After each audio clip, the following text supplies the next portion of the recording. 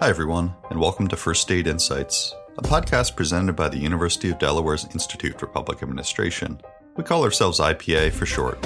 My name is Troy Mix. I'm Associate Director at IPA and your host for this episode. This episode of First Aid Insights is part of IPA's Visions of Recovery series, which features 15-minute conversations on 5 important questions. What's one thing you think will be changed for good after the pandemic? What's one thing you hope will change? What needs to happen for this change to occur? What are you doing to make it happen? And how can folks get involved? My guest is Aaron Norris. Aaron is a natural hazards planner with the Delaware Emergency Management Agency. At DEMA, Aaron is the State Public Assistance Officer and the lead coordinator for individual assistance programs, and she also acts as the State Voluntary Agency Liaison. On November 2nd, 2021, Aaron and I spoke about the value of community partnerships for disaster response and recovery, and the opportunities to diversify the field of emergency management moving forward. Let's get to the conversation. All right, good morning, Aaron. Welcome. Good morning. Thank you so much for having me. Absolutely. So as we get moving here, could you tell listeners who you are and what you do? Yeah, my name is Aaron Norris. I work for Delaware Emergency Management Agency. I joined the agency in 2018. Prior to that, I had worked at Rhode Island Emergency Management Agency. Also, I work in disaster recovery. And so when I was at Rhode Island, I was also working in disaster recovery. So that's kind of my niche here. I've had prior experiences where I worked with nonprofits in a variety of fields. And so I've been able to bring that experience to the disaster recovery realm. So you've got a varied background, kind of all around disasters and recovery issues. And so, as we look towards recovery, work our way through recovery from the pandemic, is there one thing you think will be changed for good moving forward? Absolutely. I think that especially through the pandemic, and we saw hints of this before with a lot of other large-scale disasters, was the need for community partnerships and just the bringing the community partnerships to the forefront. And we saw that with some large, I guess what they would call blockbuster disasters. But now I think it's just throughout all levels of government, and it's definitely here to stay. You've seen it. We've seen it here in Delaware from the pandemic to Isaias and then most recently with Ida. But we've seen these community partnerships, whether it be with local food banks, churches, other civic organizations. It's really helping make that recovery mission and goals. It's really helping to make those successful. And are there things about the pandemic in particular that you think kind of give the evidence to community partners that these partnerships are worth standing up long term? Oh, absolutely. There's a lot of organizations in the state that have stepped up, and one piece would be helping out with, I guess 2 pieces would be feeding, and then another piece would be vaccination efforts if we're looking just with the pandemic. And those are things that those players are continuing to work together and continuing to work with all sorts of organizations and levels of government, and not just in the pandemic, but in regular aspects of daily living. But it's also helped to expand missions of what those organizations are doing and what government is also doing. It's just a really wonderful partnership. If we're looking at vaccination, there's definitely things that in the beginning, it was these mass vaccination sites, and then it really was the community partnerships that helped to expand the level of vaccination in the state. When it comes to feeding early on, we had community partnerships that were working with all different organizations coming together. There's a lot of organizations that they weren't able to operate the way that they had been in the beginning of the pandemic, when everyone was home. And so there was volunteers that were still kind of looking for ways to assist. And so a lot of the thinking changed around that. And so some of that has continued on where there's more virtual opportunities.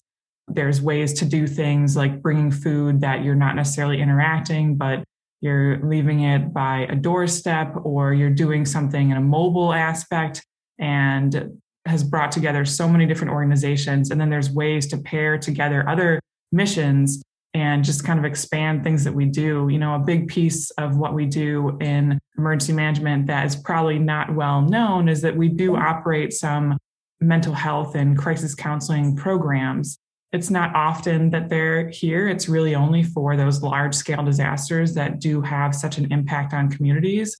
But that was one thing early on that has really continued, is matching some of our mental health specialists and going and working with some smaller food pantries or mobile food drives, and just better being integrated into the community to carry out that emergency management mission of mental health and just really expanding the field there. It's been a huge success, and that's just one aspect. I could list a bunch of them, but I'll kind of keep it to the handful of those few. And so did the length of the pandemic really allow for, negatively, if we call them kind of fits and starts in partnerships, like people didn't quite know how to work together? Positively, it might be like iteration. You kind of said there was, opportunities to think differently about certain partnerships. Was that different from other disasters events that Delaware's experienced? Certainly. I think especially in emergency management, if you look at the field itself, there's a lot of expectation that, emergency management is your floods, your tornadoes, your hurricanes, things like that. So when we were kind of pushed into this virtual environment, a lot of the community organizations that we work with are really kind of boots on the ground. And so when you add this other element of the safety aspect, it's not something like mold or anything like that. It's something that's like, it's unseen in a sense. So it helped it forced all of us to really think in a different light and kind of think outside the box. And now, I guess in a sense, it's almost like, I don't know, some of us, I think we feel like we can really conquer a lot of things now because that was just so different. And we really came together. I remember some of the first meetings that we had around feeding missions. There's just such a variety of feeding needs that were in the state because you were having impacts from the supply chain all the way to, getting meals to hot meals to certain locations. And so it just really required a lot of community partnerships. And that is something that happened so fast. It was certainly needed. And then we were able to really plan and plot a lot when it came to the vaccination distribution.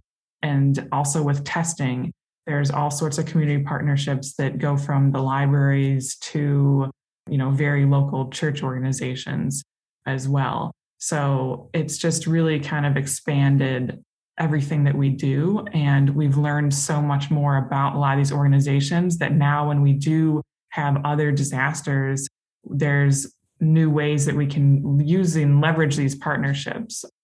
Whether it is just something of partnering with the church to get out important recovery information, or partnering with that church to hold a recovery center of some sort, or a community organization to hold a community event where we can share all these disaster recovery resources, if it is something like a flood or a tornado or something like that.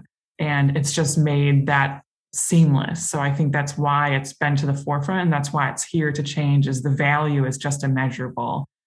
Whether we're working in some sort of virtual environment like the pandemic has pushed us to, or once we're back to being boots on the ground and doing some of that, I guess, in a sense, it's like the regular niche of emergency management work. So, as you described it, there's the really lasting value of these community partnerships is evident to people. They're kind of, at least you see them as kind of here to stay and for future events. What's one thing you hope will change moving forward? Particularly in the field of emergency management, I hope that it diversifies on all levels. When I first came into emergency management, I have a background, I studied meteorology. So that's my, I guess, formal training, bachelor's by degree is in meteorology. And I was the only person who had a scientific background in my whole class, which is a relatively small class of somewhere around 30 individuals, but everyone else was public safety.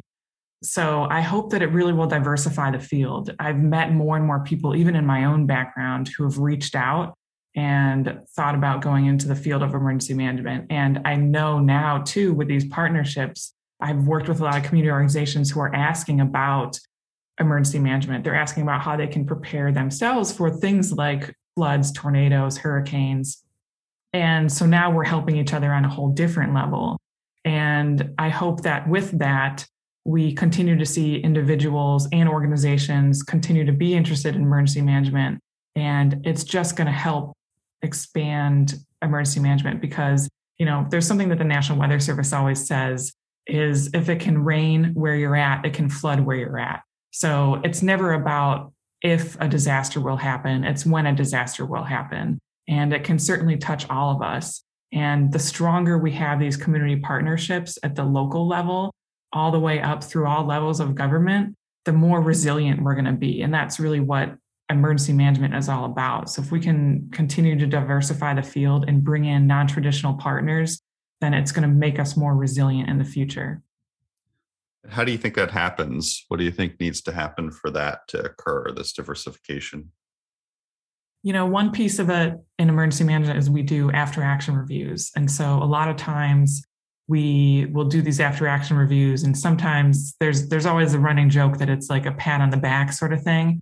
But I think that with the duration of the pandemic, there's a real need to really dig in these after action reviews and really learn from them. And I think that I know that the community partnerships are going to be something that's a highlight. And I think that then we need to build on those partnerships. So we need to continue to have meetings, continue to have working groups, and identify where those gaps are, where we can continue to diversify the field, and where community organizations may help us bridge these gaps, and put those into plans and, document all that really is what needs to happen. And then also continue to go out and reach out to the organizations, continue that engagement. In emergency management, we have blue skies and gray skies. I think that the blue and the gray skies during the pandemic have kind of come into I guess it's like a weird blue-gray mixture. Sure. Overcast days. Yeah. I guess it's like Seattle in a sense. Lots of clouds.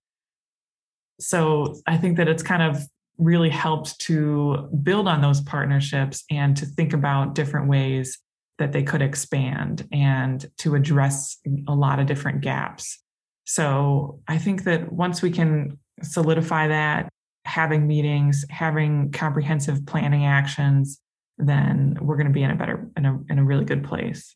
You mentioned kind of the need to dig in and understand where those gaps are. And you also mentioned, kind of the beginning when you were talking about diversification, you mentioned your meteorology background, so kind of subject matter expertise. Are there other aspects of the gaps that you see that are really apparent in Delaware? Or do we need to wait to see kind of once that after action review takes place to better understand those?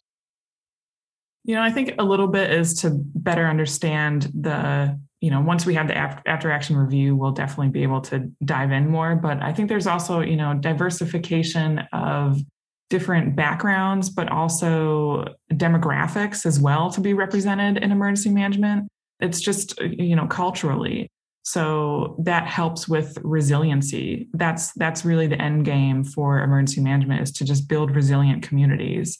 And that's really the end game of after action reviews, is how can we be more resilient in the future if we were to, gosh forbid, knock on wood, have another pandemic.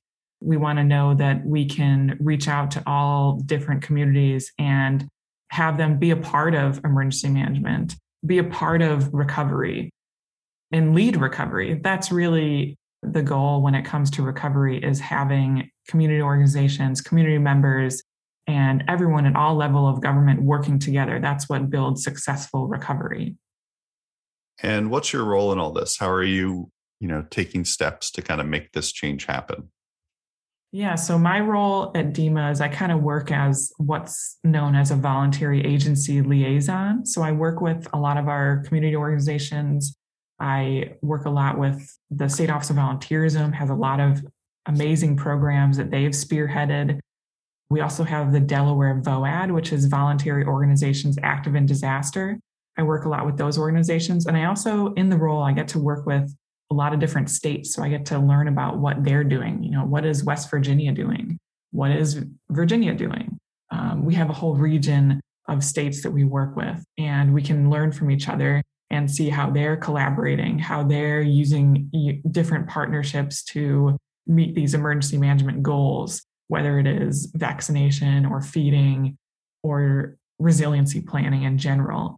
So that's something that I get to do. The other piece is that I do get to lead these working groups, and I can also build MOUs, memorandums of understanding or letters of agreement, to kind of solidify partnerships so that all this great work that we've done is put on paper and built into plans, and it's there to stay in a sense. And I heard you say volunteer about 7 times in the last minute, so I have a sense of some of the answer to this, but how can folks get involved moving forward? Yeah, absolutely. Folks can volunteer. They can look at their local civic association, food bank. They can visit the Delaware VOAD website. You can pretty much just enter it into Google, but it is devoad.org, and learn more about the VOAD themselves, learn more about the organizations that are part of the VOAD movement in your state, in Delaware, wherever you're tuning in from, really. And there's just a realm, I think that emergency management touches a lot of different things. That's why I was interested in the field and got into it in the first place, is because it really does touch a lot of different pockets. And the ability to work with community organizations, I think, is the best part of the job. And we're certainly in a time where it is on the pedestal that it deserves, I think. Well, Erin, thank you so much for taking time to talk really about kind of the power and possibility of partnerships for resilient communities. I really appreciate you speaking with me today. Thank you so much. Visit DEMA.delaware.gov to learn more about DEMA's work to coordinate emergency preparedness, training, response, recovery, and mitigation services in Delaware. To learn more about work at the Institute for Public Administration, including our Recover Delaware initiative, visit ipa.udel.edu. Thanks again for listening today. Reach out with comments, subscribe to First State Insights, and tune in again soon. Take care.